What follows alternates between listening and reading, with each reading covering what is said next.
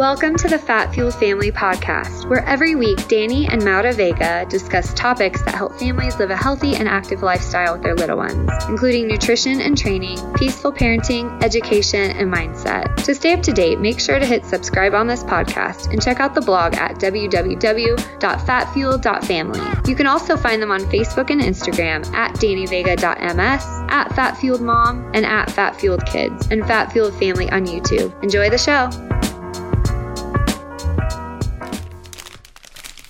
What's that? Oh, this? Yeah.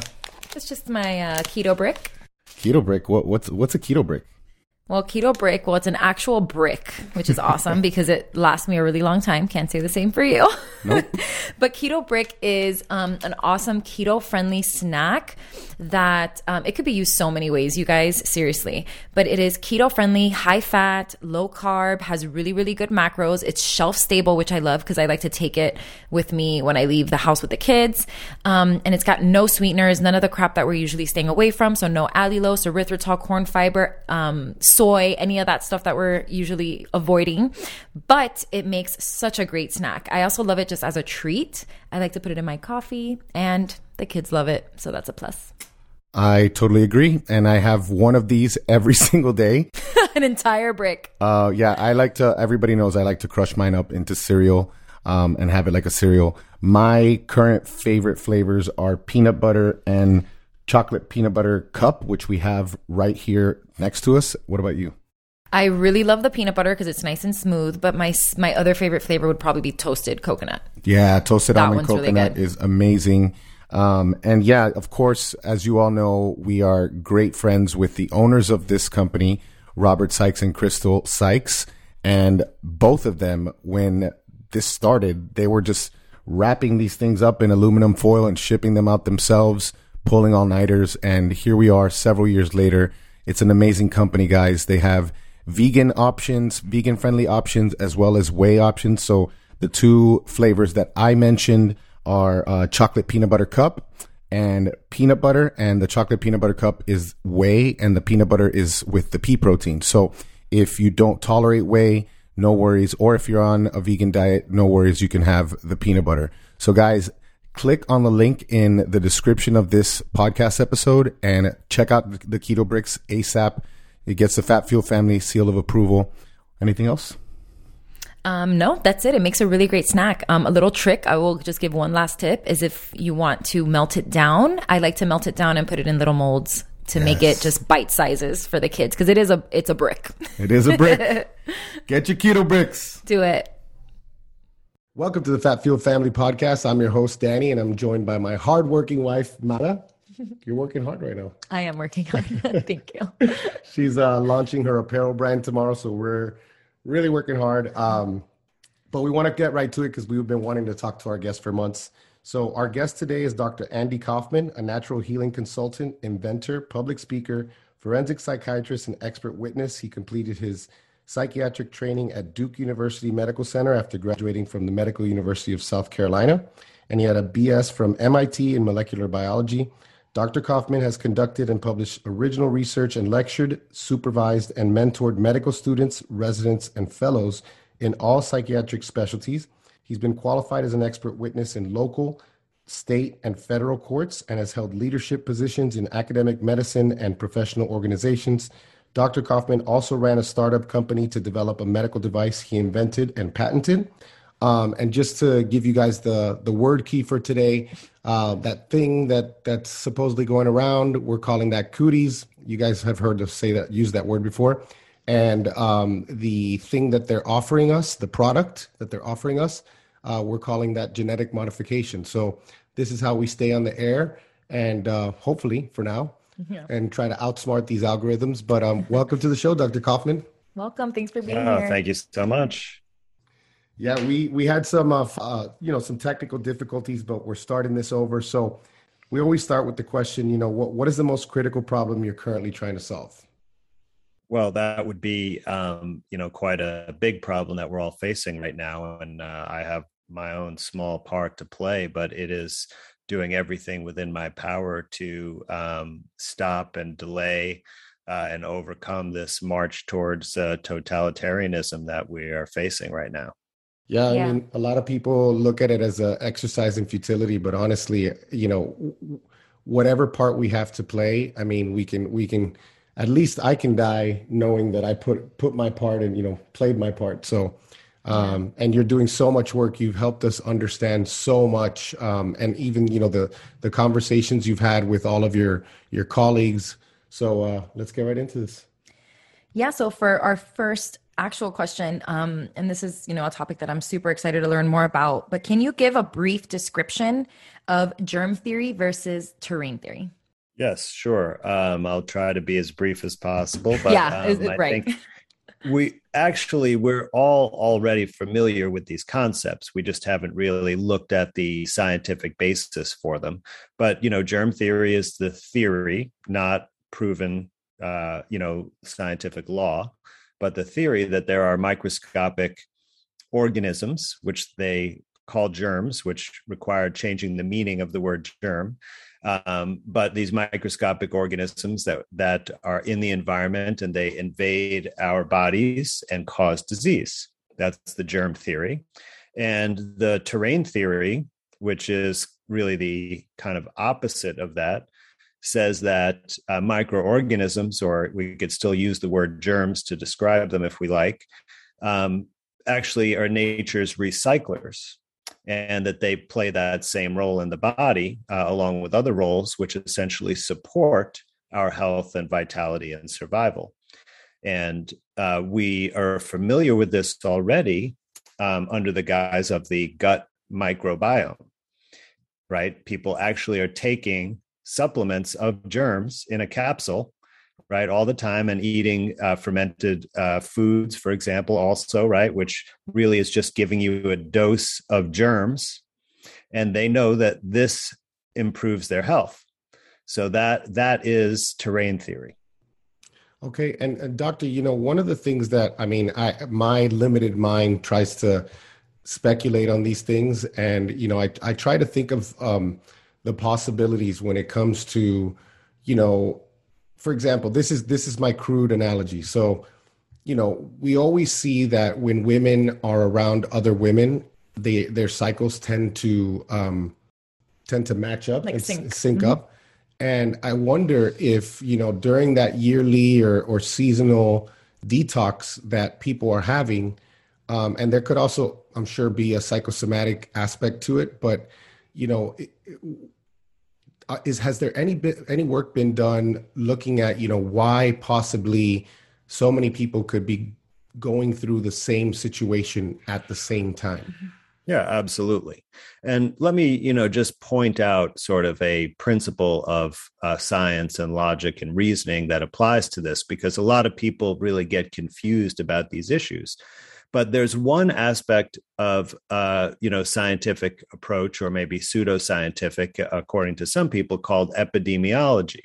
Right. And what that is observing the patterns of illness and death in a population of people, right? So we might look at a group of people, for example, and say, oh, so many people got sick around the same time, or one after the other, or whatever the pattern is, and we observe the pattern. We say, so many people got sick. They got sick at this time.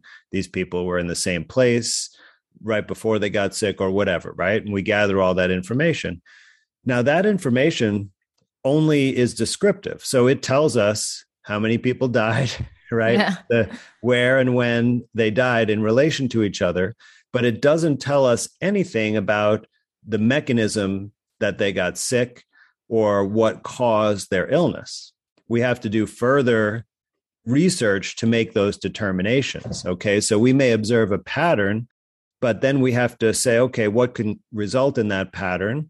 And then we have to do research to find what it is. And that example you brought up with women synchronizing their menstrual cycles, we actually don't know what is responsible for that. Like, we don't know how the women's bodies exchange information about when their cycles are so that they can realign them, right? And of course, no one has proposed that that is caused by them passing a virus between each other, right? Correct. so yet we observe this phenomenon of people synchronizing biological functions in one context, and we don't associate it with any germs or microorganisms, but we don't know what the actual mechanism is. So it's the same thing when we observe people becoming ill, like with let's say a respiratory infection, like a cold or flu. At the same time, we don't know what the mechanism is that makes them sick from just observing that they become sick. Now, we are told since we're, babies that it's germs causing it and there are germs passing between us, right? But if we really wanted to know if that was the case, we would have to be able to take the germ out of the sick person and then put it in a healthy person and show that they get sick from it. Right? Because that would be the additional investigation you'd have to do to say, hey, this is caused by a germ. Right? Otherwise, you just have, these people get sick at the same time. There must be some reason. And you don't know don't have any idea what the reason is. And interestingly, when it comes to colds and flus, the epidemiologists have found, now we don't know if this is the cause, but they found one environmental factor that highly correlates with when people start getting colds and flu. And it's the drop in humidity that occurs at the onset of winter. And that's very tightly correlated to cold and flu season. But once again, we don't know, like, does dry air cause this? Right? Is it a trigger of some natural biological cycle, or is it just a coincidence? Maybe it's a cofactor for some other trigger that we just don't know what it is. So there's a lot of misleading things that can occur when you just look at epidemiological data, which are the patterns of illness themselves. So then you do an additional investigation. And so interestingly, with infections like the flu, they've actually done these contagion studies trying to show that the person's body fluids of the sick person when they get into a healthy person, they get the same illness. So there have been, I think, about 5 or 6, maybe a few more studies like this, several of them in humans, but also in animals like horses. And these were done in 1918, 1919, and then subsequent years beyond that, but they haven't been done in quite a long time. But in every case of these experiments, and what they did, for example, in the first one in Boston, and this was done by the U.S. Public Health Service, which is the predecessor of the CDC, and it was in Boston. They took a group of, I think it was 70 or 100 prisoners, like prison inmates, and said, if you do this experiment and survive, you can go free. Wow. So it was a good deal, for them. I mean, it was a risk, it was a gamble, but if they understood germ theory like I do, they'd say it was a no-brainer to take that deal. So what happened is they then went to like the ICU essentially of the hospital where they had people dying of the Spanish flu. And they took bodily secretions from them. They had them cough up sputum. They took snot. They even took tears. And then they put it in these healthy prisoner volunteers. And first, they just put it in their nose, mouth, and eyes, and no one got sick. Then they tried injecting it, and still no one got sick, not one person. And then finally, they had them get in each other's personal space, like breathing into each other's mouths and having close conversation, like too close to be comfortable. And still no one got sick. And when they did this with horses, they actually put these bags over the nose and mouth of the horse that collected everything that was coughed and sneezed up. It was all this gross, nasty phlegm and secretions in there. And then they took that off and put it on a healthy horse to breathe in and get, imagine taking someone's dirty mask, tissues and wiping them on your face, I mean, that's what they did. And none of the horses got sick. So they did this experiment many times. They didn't isolate the germ and put that only in. They put these mixture of the secretions, which had the germ in it, right, according to them. And never were they able to transfer the illness. Wow. Now, of course, you have to look to find these studies. They're not like, it's not like when I went to medical school, they presented this evidence and say, oh, contagion is really questionable. Right? Yeah. They didn't, Right. they didn't say that, but why is it that you can't find one scientific study that demonstrates this phenomenon that you can transfer illness from one person to the next? I have no idea. Wow. Right. Well, it's because it doesn't happen. Yeah. That's the real reason. But of course, we're just told that this is the truth since day one, and we never question it. Like I never questioned it throughout medical school and practicing as a physician until I, was able to open my eyes and say, hey, is germ theory valid? And of course, this, pandemic really accelerated my study in that area. But once I looked at it, I was like, wow, there's actually no evidence for this. It's quite astonishing to, think that you've been misled your whole life. But, if contagion is really true in that manner, then where are the studies? Why can't I find a study showing it? Yeah, and it's such an obsession with knowing. I mean, first of all, we're familiar with epidemiology because we've always had to deal with it in the nutrition and health space, and just try to tell people that this is just not designed for this purpose. But now it's interesting to find out that it's not even good for the purpose it's designed for. And, how many times are all of these studies, they're referenced thousands of times, and the actual data is in there, but the interpretation and, the way it's referenced is quite the opposite. I remember last year when they were looking at pregnant women and the effects of genetic modification, the interpretation was like, oh, it's perfectly healthy. But, the data was saying the opposite. And so it's like, it's so impossibly hard to trust the very authorities that we're supposed to count on to tell us what's going on. Yeah, Danny, it's been astonishing to me. I've found so many examples of this in the scientific and medical literature. And in fact, I should call your attention. Professor Ioannidis from Stanford, who's actually one of the world's most famous epidemiologists in the world.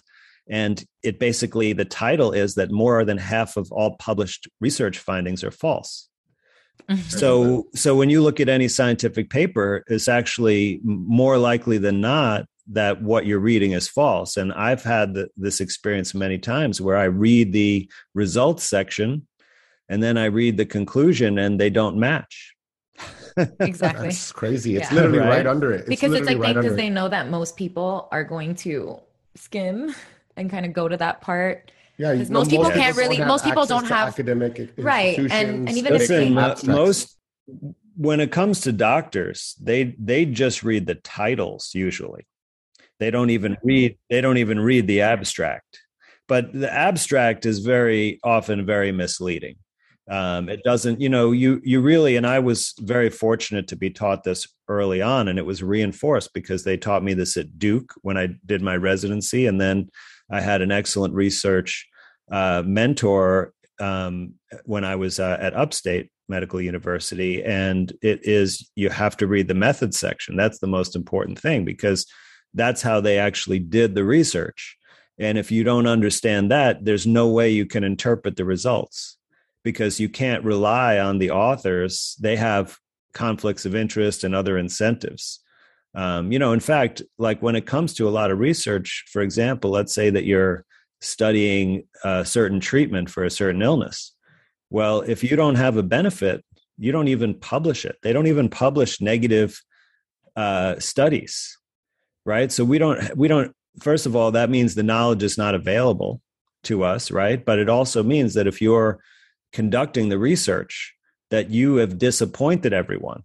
If it's negative because you don't get to even publish, which is what gets you more grant money and promotions and speaking engagements and such. You did it wrong. Right? Yeah. Well, it almost, has that connotation.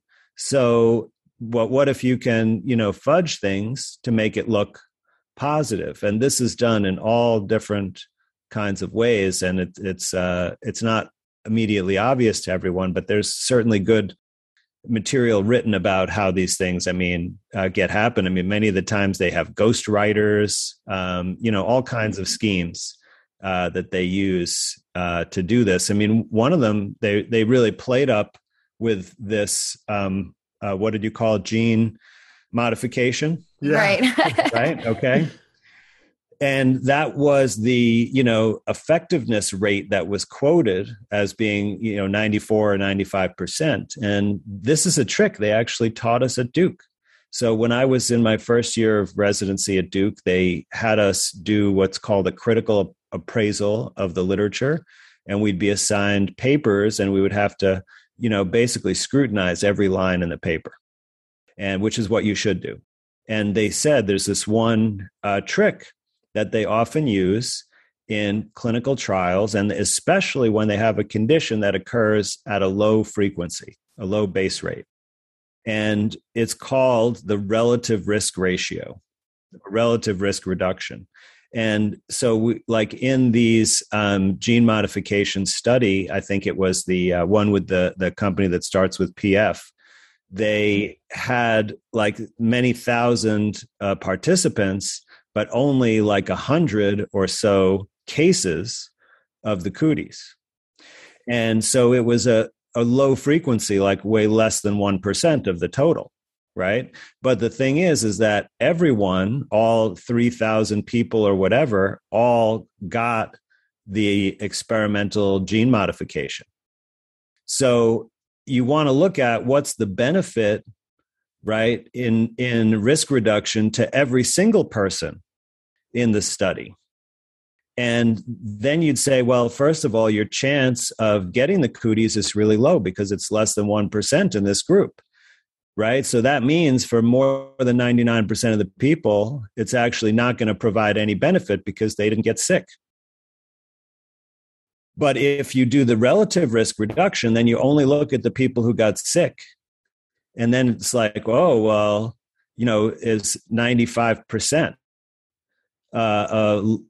of them, it's the ratio between the two groups, right? So a little bit fewer people got sick in one group versus the other, and they only looked at that small number of people. But that tells you nothing about the other, 2,900 people. So what you're supposed to look at is what's called the absolute risk reduction. And that means for any given person who takes this experimental genetic modification, what's their reduction of getting a serious symptoms. And it wasn't looking at preventing the illness. It was only looking at preventing serious symptoms. And when you calculate the numbers that way, it's far less than 1%. So that's the trick. You turn something that they would have to say, I think it was like 0.46% risk reduction into 95% risk reduction just by magic, doing a calculation by leaving out almost everybody. So, but that's the number, of course, that got reported all over the media. And no one would even question it because they wouldn't even know about this. They wouldn't know how to calculate these numbers, or anything like that. You'd have to be in the know, to even pick up that this is an issue. But that's one example of the kind of trickery. And that's only one of a whole bag of tricks to make these studies look much more favorable than they actually are. Yeah, I mean, I'll off the top of my head, I can name a few other tricks. First of all, the 7-country study that Ansel Keys mentioned. It was really the 15-country study. Cherry picking is right. That's the trick that they used in that one. Yeah, and then there's what about using relative risk versus absolute risk when you're comparing the actual risk of adverse events versus the benefit of the treatment. And I'm trying to think of, there was another one that I was thinking of too. There's so many shenanigans. And then even by those numbers, that effectiveness has dropped to about 61%, right? With the gene modification. I saw that reported recently. Well, so the way that I'm pointing out the tricks where they tried to make things look better than the data really showed. But if you want my honest analysis, it's completely meaningless because the only outcome was with a PCR test, and the PCR test has not even undergone a basic validation study. A validation study is to show that a test that you come up with actually measures what you say it measures. Without that, you don't know. Well, yeah, you can't calculate sensitivity or specificity or false positive or false negative without a validation study, because that's what provides the data to calculate those numbers. So even though there has been numbers reported as false positive rate for the PCR test, those are just estimates. They're not a real number. They're just made up numbers because there's been no validation study. And this is why they couldn't even apply for FDA approval for any of the diagnostic tests, because the first thing that's required is a validation study and those numbers. So that, even though the gene modifications may get some kind of approval in a confusing way, the diagnostic test will never get approved because they haven't even done the first step of applying for approval, which is a validation study. Well, wow. I'm going to say one more thing. I'll let you ask a question. I'm sorry. Because I thought this was so ironic. So I remember this was very early on. They talked about they had sequenced 88% of the genome or something like that. And I thought, wow, that's really not a lot. And then I started looking into it, and then I was like, I remember hearing somewhere that we're 95% similar to chimpanzees. And as I was researching that, I realized that number wasn't even accurate because 20% of the code was like unreadable. So out of the 80% that they were able to sequence, that was what made us that similar to chimpanzees. It was something like that. So the moral of today's show is false premises and going off of creating these whole storylines based on, initially a false premise, which is everything that you just said. Right. So there, I'm done. I'm sorry. It's a house of cards because, once you realize that there actually isn't even a virus at all that exists in the world, right? In nature, it might exist in someone's mind or in a computer, but not in nature. Well, then you realize that every single study that purports to examine something related to that virus is invalid. Right. And what they all are just simulations. Every study is using a simulation of some kind, either completely in a computer, or sometimes they even make synthetic, what they call pseudoviruses. Since they don't have the real thing, they make a facsimile of it to study. I mean, it's crazy. It's like making a robot that modeled after a human to study humans. Like, why not just study humans? So you've done such a good job on presenting on the similarity of viruses and exosomes. Can you explain that for our audience and what the implications may be for describing and treating illnesses like the Cooties? Well, I wouldn't say they're similar because, we have to just say what things are things here. So what they call viruses don't actually even exist at all. So since they're nothing, they're not similar to anything. So what we can talk about, though, is the theoretical construct of what they say viruses are. So if you go and open up, any microbiology book, college level or for medical school or whatever, you're going to see a description of what a virus is in there. And now none of that is based on actual scientific evidence, but it's theoretical. And so they'll say that it's a particle of a nanometer scale, like 50 to 300 or 400 nanometers, somewhere in that range, that is made of a protein envelope and has genetic material inside. Okay. And that's exactly the same description of exosomes. Now, exosomes were not coined or labeled as such until about 30 years ago. So the field of exosome research is about 30 years old. But what an exosome is it is a tiny particle, exactly as I just described, except that it comes from our own cells, and it's generated in response to some sort of insult, like poisoning with a toxic chemical, things which could be from our own metabolic products, or even things like antibiotics, exposure to radiation, psychological trauma, acute illness, asthma attacks, cancer, essentially all disease states seem to induce our cells to put off these particles called exosomes. And they're generally thought to be involved in communication, that the genetic material packaged inside them sends information to a remote part of their body. Now, these are actual real things, at least within the limitations of electron microscopy, because they've been taken directly out of a person, purified so that they're just this particular exosome, in a test tube by itself. And then they can study the structure and composition. So they can actually look at what proteins are on the envelope and develop assays to understand what it's made of. They can also extract the genetic material directly from the particle and then sequence it. And they've done that. And they've shown real sequences. And they've shown, for example, that they contain different types of genetic material. Some of them contain DNA, single-stranded or double-stranded, or even mitochondrial DNA. And then they can also contain RNA, various types, including microRNAs, which are very small RNA sequences. And so basically all of the same exact types of genetic material that if you go back to that microbiology textbook, they would say that are in virus particles. So the thing is that they've never been able to purify virus particles out of any person with an illness. So they can with exosomes. In fact, you can find papers just describing methods to purify exosomes out of the body.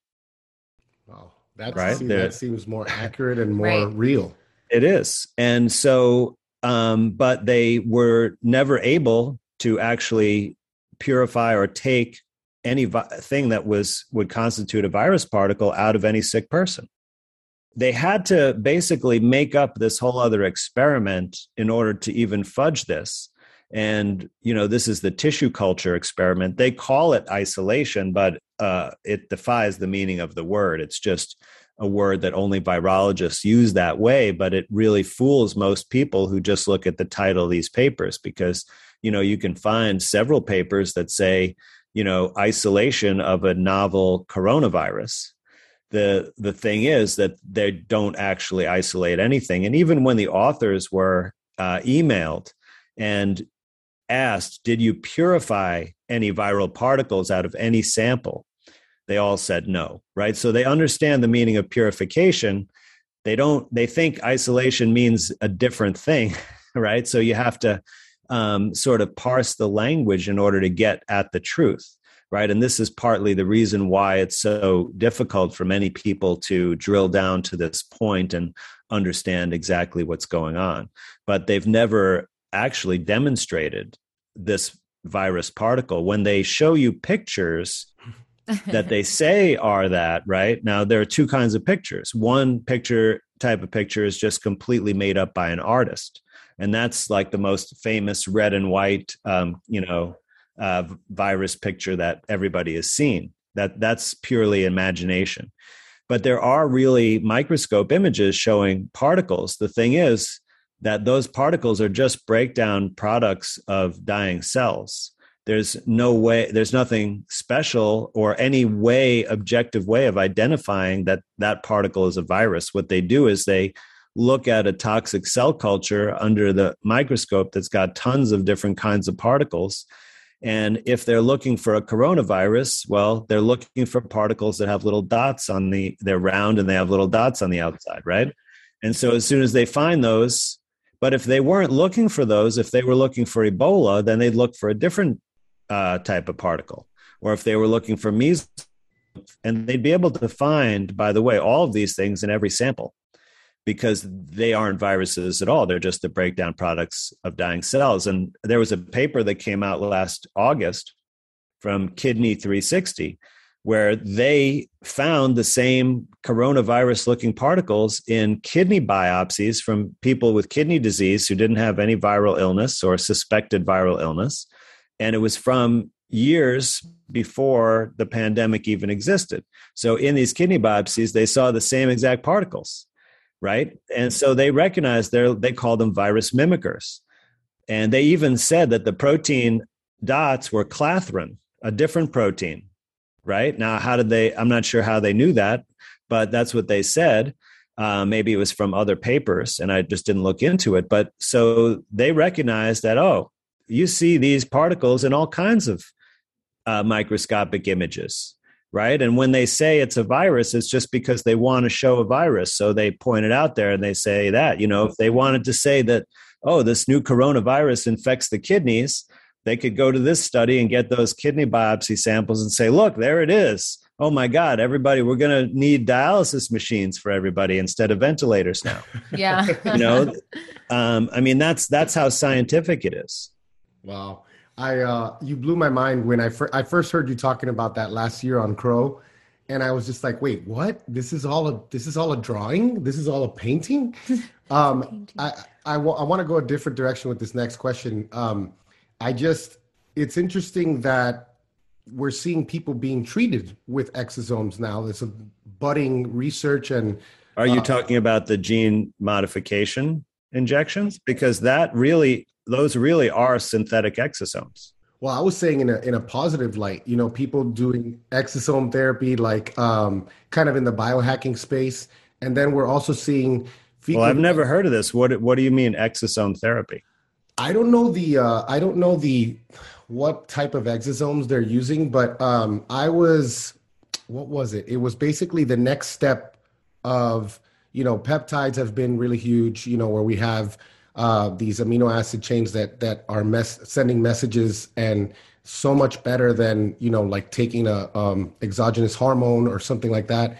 And my buddy who's in the biohacking space he's like, there's all types of exosome therapy that people are doing. I don't know if this is as pseudoscientific as the other stuff, but the point of the question was like, it seems like, the things that they, in typical inverted fashion, a lot of the things that they tell us hurt us may be used to help us. Like we see people putting fecal transplants and with bacteria on the bacterial side, but exosomes, I'll have to email you whatever I can find.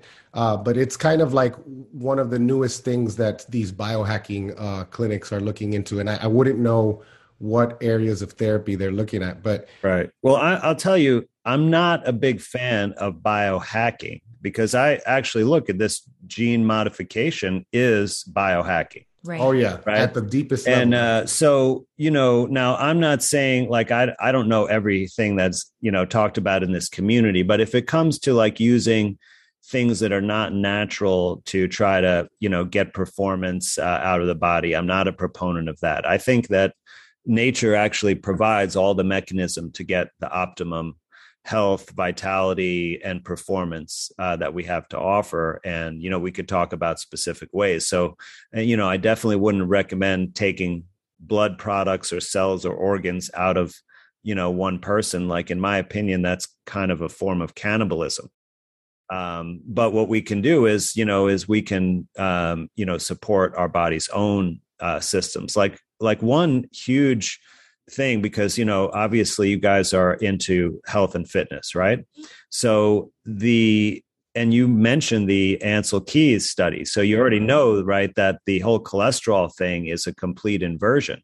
And so cholesterol is one of the most important molecules in our body, right? Because at least they tell us that every cell membrane of every cell is made of it.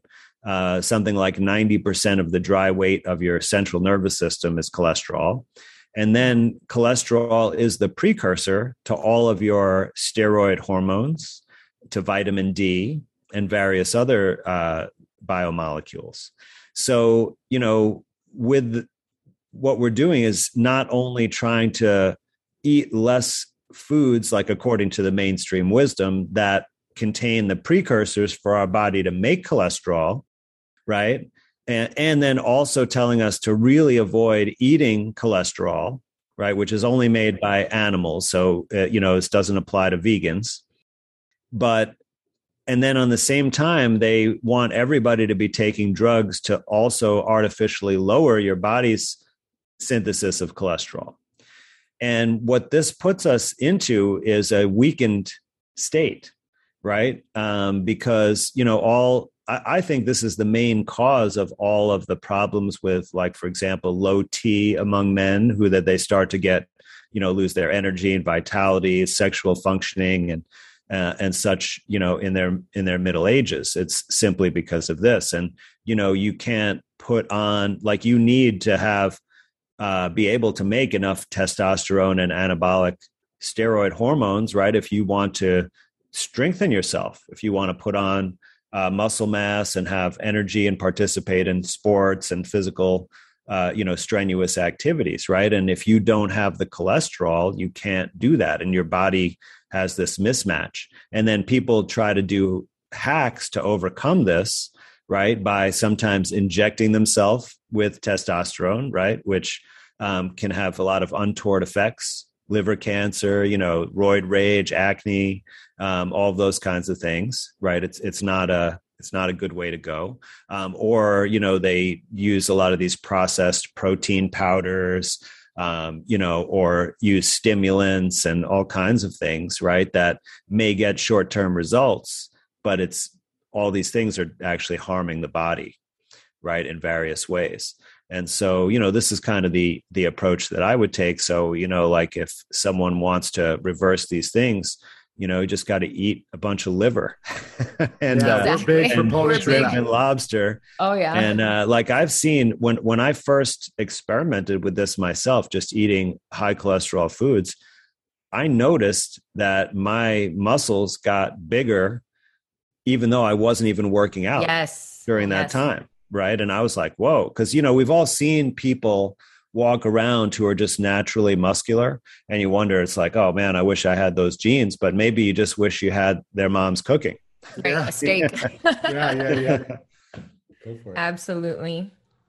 So we wanted to get some clarity on some of the more serious potential side effects of the genetic modification. So can you talk about S1 and S2, what the claims are on how the genetic modification works and what's really happening? Have you looked into S1 and S2, kind of the... Well, I know enough about it to answer this question. And in fact, I did a whole presentation on the spike protein and COVID myths too, which you can see on my membership site, True Medicine Library, which the membership is free. So, anyone can take a look at that webinar where I go into this in a lot more detail. But so what we have is these gene modification technologies, and they don't all work exactly the same. So I'm generalizing a little bit here, but essentially what they do is they contain what they say is the genetic instructions, like messenger RNA gene or a DNA gene that codes for this spike protein or a subunit of the spike protein. Okay. Because S1 and S2 are the subunits of it. So supposedly this gene gets into the recipient and gets into the cell and then uses the cell's machinery to make the spike protein. Now, that's what they tell us theoretically how it works. Now, there are really no studies demonstrating that the host actually makes the spike protein. And they avoided this on purpose because are the studies they're supposed to do to look at the risk of shedding. They're supposed to test all body fluids to see, is there the foreign gene product of the gene modification, which is the spike protein, is it present in, the blood, the saliva, the feces, urine, and other secretions. And because if it were present there, then it could potentially be transferred to another person. So they avoided these studies. So we don't even know for sure if people who get this gene modification therapy actually make the spike protein or not. Now, if they do make it, well, it is a toxin. Absolutely. And so we don't know if the spike protein comes from anywhere in nature because it's never been taken from a natural source and purified and studied. They've only had essentially a simulated computer sequence that they say is the sequence for what they call a spike protein. And then they've made it in recombinant organisms in a laboratory or in a factory. The same way they make like citric acid. For example, they grow a culture of bacteria, which has the artificial gene put in, and then that bacteria makes compound, and then they purify it. So you can go to 5 or 6 or even more different companies and buy a vial of spike protein powder. And so some scientists did that, and then they gave it to some laboratory animals to look at its toxicity. And they found that it is toxic to both the nervous system and the vascular system, or the blood vessels. Was that the ferrets? No, they were a study in mice and in some kind of aquatic animal that I want to say zebrafish, but I'm not positive. But I can always send you those papers later if you like. That ferret study is completely misinterpreted. I could talk about that in a few minutes if you like. So we know that the spike protein is toxic. We don't know if recipients of the genetic modification actually make it. So that is there's many, many unknowns about these experimental therapies. Now, in terms of the short-term toxicity, we have a pretty good record of that from the voluntary reporting systems. And we know there's a variety of problems, that there are neurologic problems, there are cardiovascular problems, and there are these blood clot related problems, as well as problems related to female reproductive system. So I would say that those are the big 4 categories that are reported most widely in terms of adverse effects. And of course, many times they have led to death. But we don't have any information about the long-term toxicity. And we also don't really know fully what's in these things. Now, there are the lipid nanoparticles, which is also could be called hydrogel. And those are the sacs. They take the place of the protein envelope of an exosome. It's a synthetic version of that. And that is what the genetic material is inside, except in the J&J technology, they use an actual envelope from a fake virus, or it's really probably an exosome that they've emptied out and then put whatever they want in there. I'm not sure exactly how they do it, but that's what they do in their technology. And so we know that these lipid nanoparticles, or hydrogel itself, is toxic. And we know that it disseminates all over the body, including in those locations where there may be toxicity. So that could be a cause of much of the short-term toxicity. Also, it's not talked about as much as the S protein, but that is known also to be toxic. There's studies on that as well. And then there are undisclosed ingredients. And, there have been a lot of rumor of graphene oxide. I don't believe there's any definitive analytical science that shows it's there, but there's a ton of circumstantial evidence that it's there, and that is definitely toxic, even can cause death. And then there's additional research, which I do believe is valid, which shows nanoparticulate metal particles, various different metals. And I think this research is going to be disseminated more publicly very soon. But you can learn about some of it from Robert Young's recent presentation on this. So I wouldn't say that everything is conclusive from his research, but I know that the parts looking at those nanometallic particles, and it shows the spectrum graph on his website, are quite valid. So that's an additional potential source of toxicity. So we don't know really, what to expect. I definitely know that whatever is coming with boosters this winter will contribute additional toxicity. But it seems also that many people are seemingly unaffected in any adverse way. So, it's hard to explain why some people would, die within moments of receiving the injection, and other people would be, completely unscathed. And there are rumors that some vials may not contain the same thing as others. Right. But it's like it's really hard to look at this systematically, because you need to have access to a laboratory with millions of dollars of equipment. And then, where are you going to have that? It's going to be at a university, and then they're going to want to know, why are you looking at the vaccines? Yeah, exactly. That's not allowed. Yeah. I mean, we hear healthcare workers, some of whom I've been directly in touch with, and when they have tons of people coming for all kinds of weird medical problems that are clearly related to these genetic modification treatments, right? Because they were healthy, and then suddenly within a day of getting this treatment, they have this weird problem, right?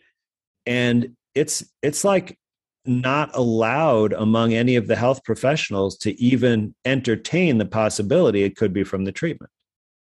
And there you can hear some, personal stories of people who they had these things themselves. Like there was a woman I heard that she basically lost motor coordination of her legs, right? And like couldn't walk and was experiencing some other strange neurologic symptoms within, just a day of receiving one of these treatments.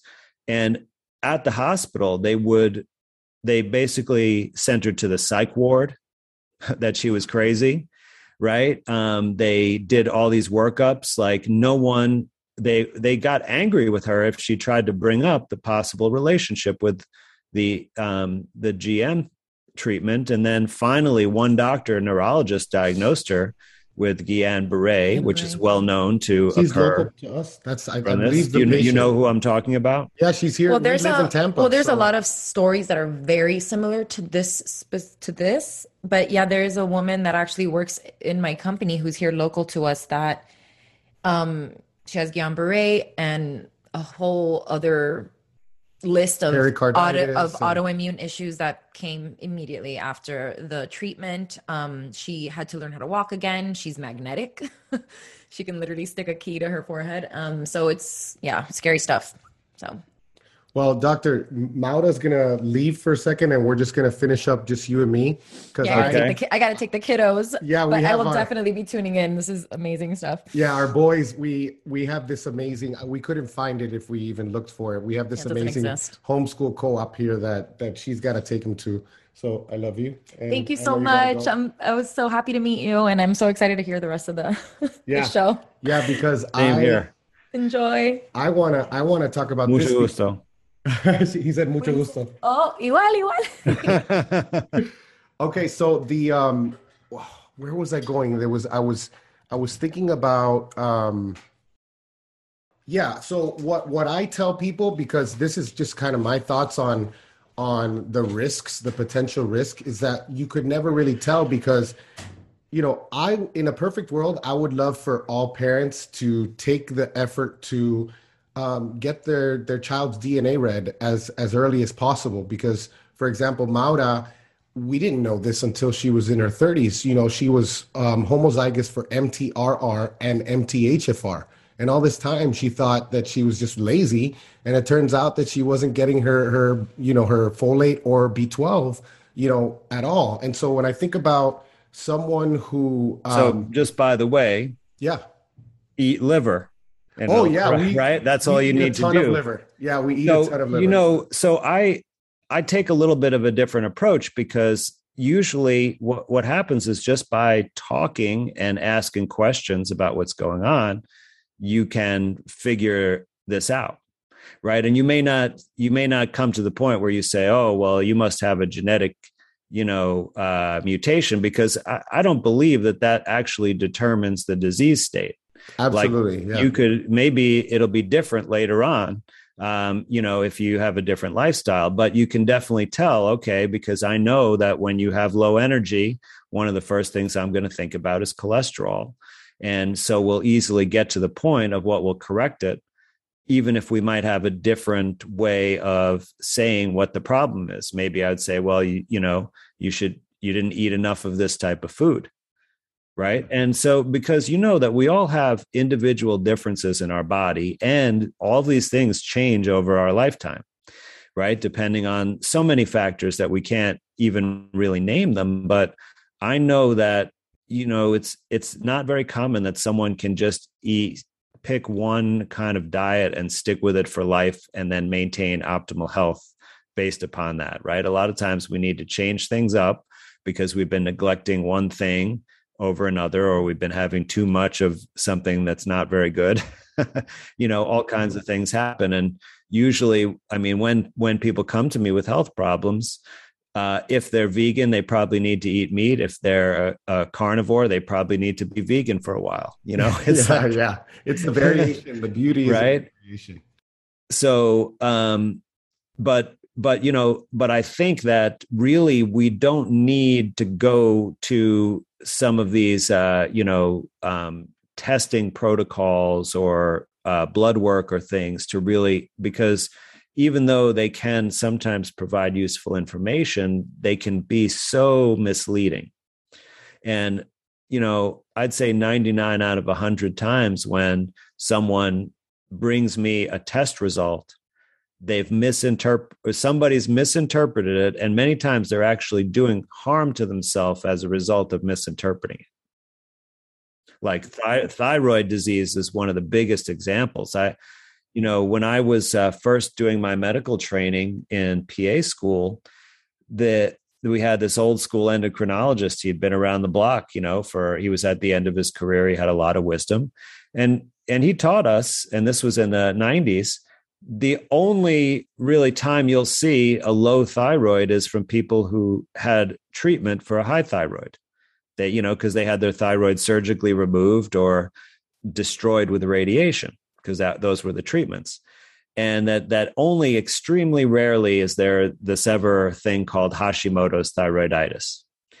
Now then, 10 years later, when I'm a psychiatrist working in the ER, it's like 50% of the patients I see are on thyroid hormone. I'm like, what the heck's going on here? None of these people had their thyroid taken out.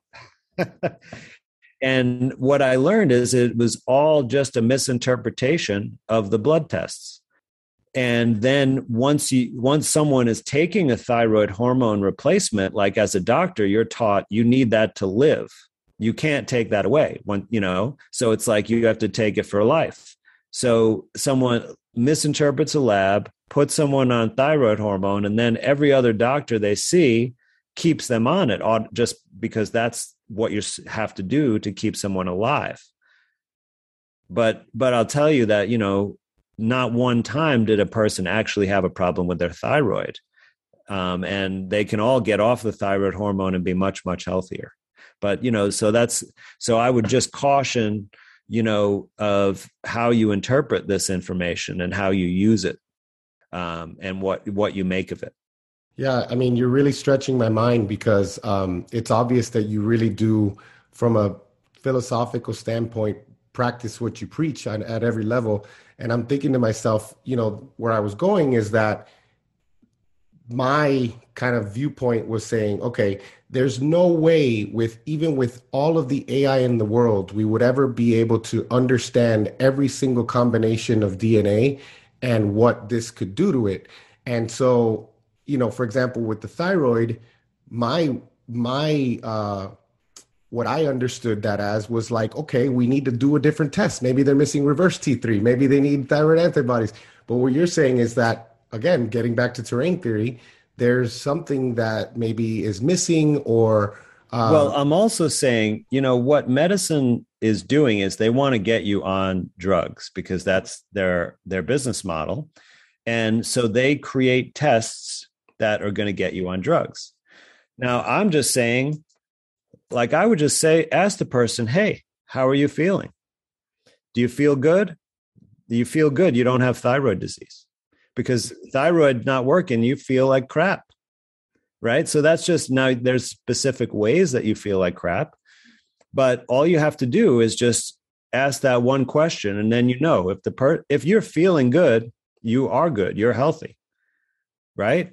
Now there might be some problem that is brewing, right? But you can just get at that by looking at what you do in your life, So are you smoking crack all day long? Then probably that's going to have a health toll on you in time, right? Now that's kind of an obvious example, but there are many, many things like this. So if you just get at some of these questions, and just pay attention, how do I feel? That's where you're going to get at what are the real health concerns going on with a person. You don't need to, have a screening physical, like, the annual physical exam and checkup that is always recommended. that's been studied many times, and not once has it ever shown to benefit somebody's health. I totally, I was just going to say, I don't want to say who it is because I don't want to, make it seem like they're not healthy and put them out there. But like this person, someone who I know, skin tags, obvious rosacea, carrying fat in specific places. And we know that insulin resistance could be building without it affecting your A1C. So this person goes to the doctor, gets the blood work, doctor pats this person on the back, person leaves, and it's like, wait a second, this person, speaking of feel good, this person doesn't feel good, and this person has bouts of IBS type symptoms followed by bouts of constipation. And it's like something's wrong, but on all these things that we use to tell us that it's okay, this person is fine. And no one thought to say, hey, how do you feel right now? Because if that question would have been asked, it would have been like, well, let me tell you how I feel. I feel terrible. Yeah. And I bet because of the way you described that person, that the minute you laid eyes on them, that they were unwell. Yeah, absolutely. Yeah. And especially because you know them and you see the decline over time. But again, the blood work is not showing it. So, we need to learn how to observe ourselves better again, get back to this natural thing, to trust our senses, because we really, it's not that hard. Like, just an instant, look at someone, usually you can tell if they are in good health or not. And, you can know the same thing about yourself. And then, if you pick up on the subtleties, and then, this is true about many other things too. Like we can do this with nutrition, with eating. It's like we always rush through meals, right? We wolf down stuff. We eat when we're not hungry for other purposes. But we can get back to say, okay, like let's have a new relationship with food, because the food is actually what our body's made of. Right? It's like if we are going to build something, right? We gather up the materials that we need to build that. We don't gather up a bunch of garbage, right? And use that to make a structure, right? We use the right materials. So it's the same thing with our bodies. We should think about, okay, what materials does my body need to be, in perfect functioning or function the way I want it to? Let me find those things and nurture, my body with those elements, and let me not put in, junk, right? Because I don't want to be made of junk. Yeah, I mean, I'm just thinking of seed oils right there. I mean, your cell membranes, you're building them with seed oil. That's not going to turn out well. Let me see. Okay, so. Okay, I'll ask this quick question to see what your thoughts are, but I just want to comment, like, I know you're not, because I've seen you've been on shows where they talk about the esoteric, but now that I know you're not averse to having that conversation, but I will just say that, I've been reading Enoch, and I don't know if you've ever even heard of the book, but it's just one of those apocryphal texts, and it's like, my view of God has changed, because we always say Old Testament God and New Testament God, and supposedly he's different. But then when you realize like what was being done back then, the genetic modification and and it's on a spiritual level, to me, it's very clear that all of it is an attempt to blaspheme God and then we somehow think that this new modern sorcery is not sorcery. You're absolutely right. You're absolutely right. And so, I wanted to mention this because I think, this will really help you understand this aspect a little better with respect to the genetics. So, I've, of course, heavily questioned and debunked the so-called evidence of germ theory and virology. But in doing that, I realized that there are other principles of biology that are also on quite shaky ground, and genetics is really a main one. And of course, virology is built on genetics. And here's the problem, right? So we're told and by the way, they actually call it the central dogma, right, of biology. That's what Professor Vern Ingram, the term that he used when he taught me at MIT, and he was he learned biology in Crick's laboratory, like Watson and Crick, the double helix people. So what they say is, right, DNA gets made into RNA, that's called transcription, and then the RNA leaves the nucleus, goes into the cell membrane, and becomes a protein, and that's called translation. And we're told that for every protein that we make, there's at least one gene. There might even be more than one gene for a protein, because there could be a gene that makes a subunit of a protein and multiple genes that make different subunits. Like, for example, insulin, which is a protein we're all familiar with, it has two subunits and they're linked together. So there could be, I'm not sure if there is for insulin, but there could be a gene for each subunit. Now, here's the problem. We are told that there's about 100,000 different proteins that are made in the human body, right? So there would need to be 100,000 or more genes to code for all those proteins. But how many genes are there? Well, there are only between 20 and 22,000. Is that because we haven't identified more? No, they've all been identified. This is the results of the Human Genome Project. They know how many genes every creature that's been sequenced has. And so they know we have 20 or 22,000. So you could see then that's a major shortfall. So where is the information that tells the sequence of all the other 80,000 proteins? Nobody. Now, these numbers are widely published in the mainstream literature, and you can see that all it takes is simple arithmetic to see that there's a major problem with this theory, right? But there's been no mainstream scientist that has taken this up and tried to look at where the information comes from for proteins. So you really, if you look at this genetic mutations or genetic determinism or any of these things, you got to realize that it's all based on a false premise and that we don't really know how all of these proteins are made. So when you have these,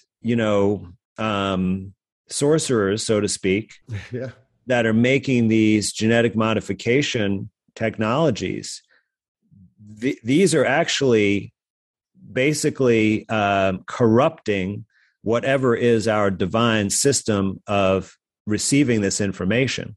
And I can tell you how I believe it works by, putting it in artificially from an unnatural source with unnatural instructions. And I believe that is ritualistic in a way, and will result in actually the recipient of that being owned as property, as intellectual property and otherwise. So, so I think it really fits that you can look at it in this light and it's accurate. And so if you want to know what I think is really the information comes from, is that our bodies are receivers of a signal, of a waveform, right? Just like how cell phones work and, television works is, right, the information that is on the cell phone, it goes through the air in waves, right? And the wave carries the information. It's received by the device, and then the device displays it and can do other processes on it. So I believe that our bodies work the same way, that there is a signal. Maybe you could call it a divine signal, or you could call it a signal of nature, or you could even say that it's related to the Schumann resonance, which is the natural frequency band put out by the Earth. We don't know really, definitively where this information, but that most likely the DNA, the chromosomes, are actually like antennae that receive this signal. And then the information to make all those proteins is in the signal, and it gets received, and then it gets made by the cells. And then when we put in the artificial exosome gene modification technology, we are disrupting that natural system. We're corrupting it with information that is not of the divine source. And I think that is the spell or the sorcery or the black magic, way of thinking about what's being done. I totally see it. And I see it. It's obviously genes are not the only ways they're doing it. And that's a good segue because, it's interesting to me that this whole fake news thing, because I understand that people say, well, that's That's not real. That's not real. We see it on every side of every issue, and then sometimes I think it's interesting though still to consider everything. I want to be able to consider it all. Where on one side someone is saying that they can trace back every single type, this in this very hyperbolic way, saying that that we can trace back every big sickness to a rise in, for example, starting with a incandescent light bulb going to different frequencies. And I've seen that stuff, and I'm not really convinced by it, but it does play a part. It's like this multi-pronged approach. So, like we were talking about before we got on the air, is that that 17-year study looking at 1 or 2 to 4G, we saw the amount of damage that it did, and we know that those don't just go away. And as we increase and we go to 5G, it's just adding insult to injury. So, what are your thoughts on the part that has to play on whatever's happening, from a terrain theory standpoint? Yeah, well, so this is, kind of complicated because, if you're looking, once again, this is epidemiology evidence that we're looking at here, right? So we're saying, okay, maybe certain diseases increased, and at the same time, the amount of these frequency exposure of different, data communications technology also increased. But that doesn't tell us anything about causality. Now, we do know that some things do demonstrate causality. Like, for example, people that spend a lot of time with the cell phone to their head develop these tumors called acoustic neuromas, okay, which are, they can be really problematic. It's not a cancerous type of tumor, but it still can be problematic. So we know there's this toxicity. We know that the body receives natural signals and that these unnatural signals interfere and disturb this in some way, but the effects maybe have been perhaps more subtle. So when I work with individuals in consultation, one of the main things that I try to do is get to the root cause of whatever is affecting their health, with the issue that they want to discuss. And many times people feel that it is some kind of wireless EMF that's causing their problem. But in every single case, once we get into a deeper discussion, I've not really had any instances where anyone had a serious illness or a serious health problem that was related to this kind of exposure with the current technology. Now, this is, not including 5G, but even including smart meters and things like that. Now, there have been some people that have had ringing in the ears or headaches. And then when they remove the exposure, those things go away. But that's not what I would call a serious health condition, like cancer or a heart attack or an autoimmune disease or things like that. So I'm not saying that it's completely benign. And you should, like I'm using a computer that's wired and I turn the Wi-Fi off in my home and I don't have a smart meter. I wouldn't allow that.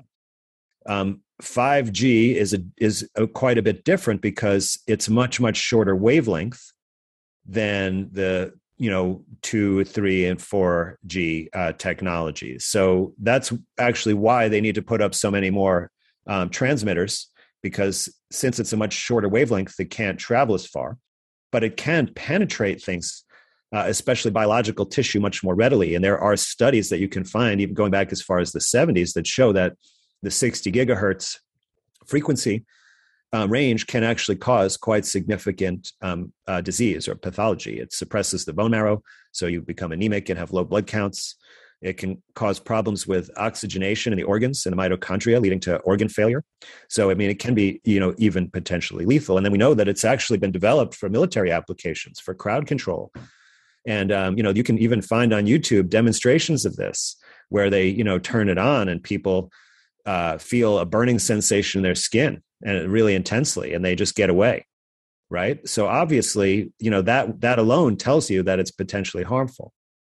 But the question of, have there actually been people getting ill in the places where it's turned on? That is something that I just haven't seen clear evidence of.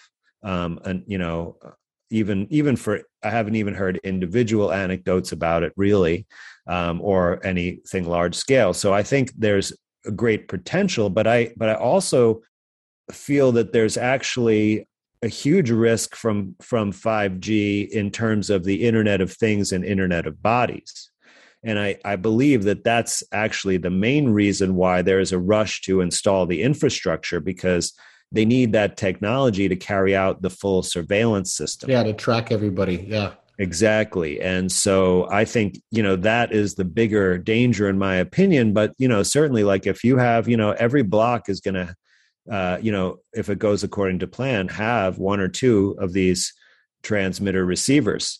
And if they could control those, like let's say people on one block start to get unruly, they're, fighting back against, the tyranny or whatever, and they could just turn on the thing on that block up to a really high amplitude, and everybody would have that burning skin sensation, right? And they would just, they could disperse the crowd that way, right? So I think it's quite possible we could experience something like that in the future.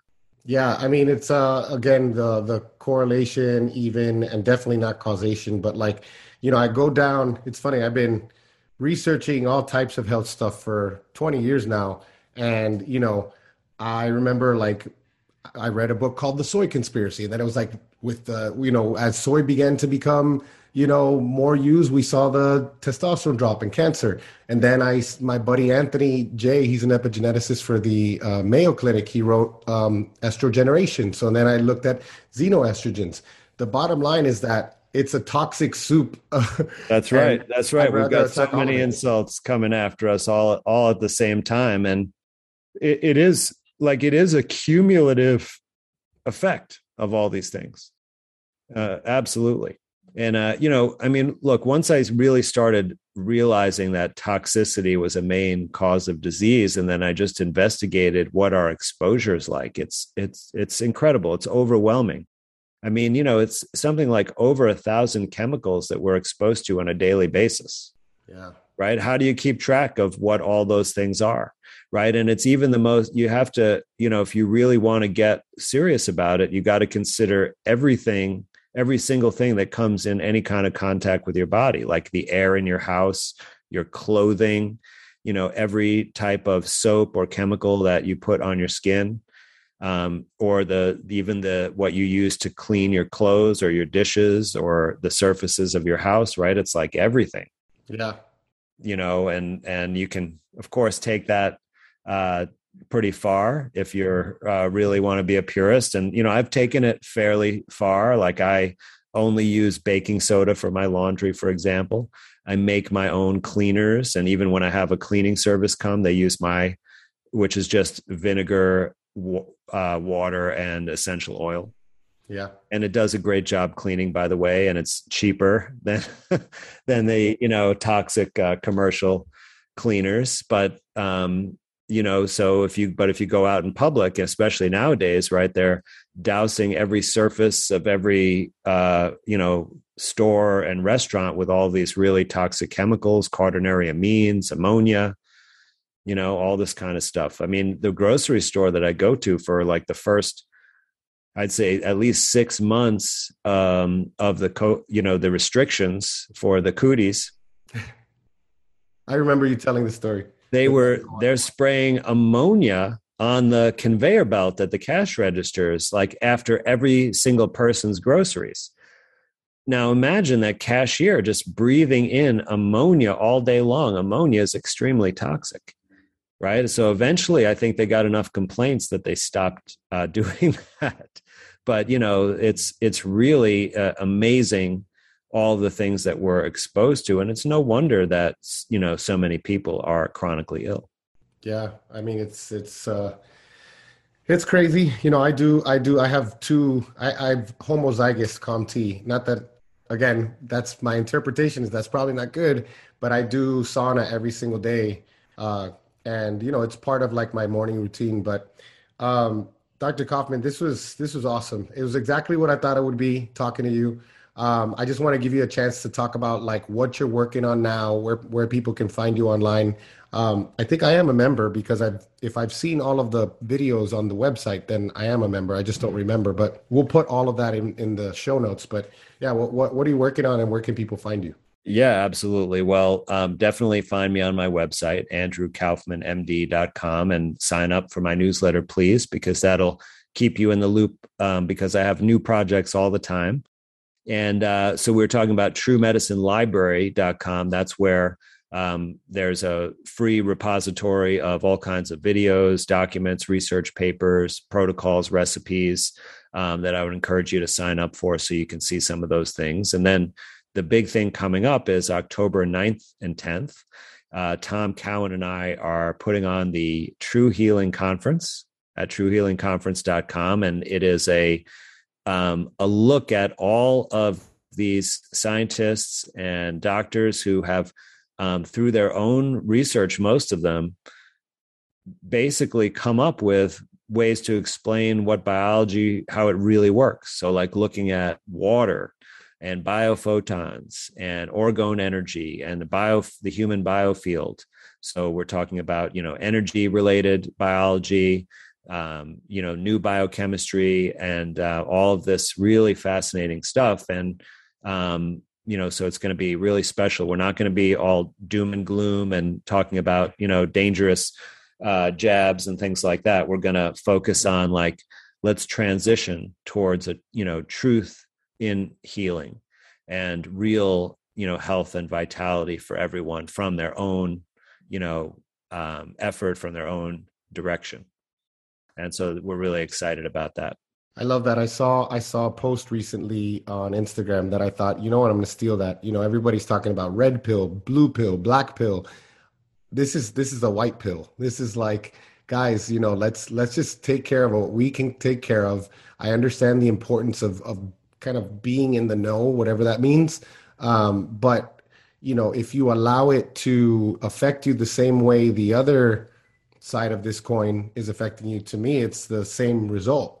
Stressed, anxious people, and we know recently there was a paper that I saw that shows how the implications of the stress and how that can affect, I'm sure there's many more, but I just recently saw one on your health outcomes. So definitely looking forward to that. We're going to add it to everything. And thank you so much. Really, really appreciate you coming on. You're welcome, Danny. It's been a very interesting time, and I appreciate it.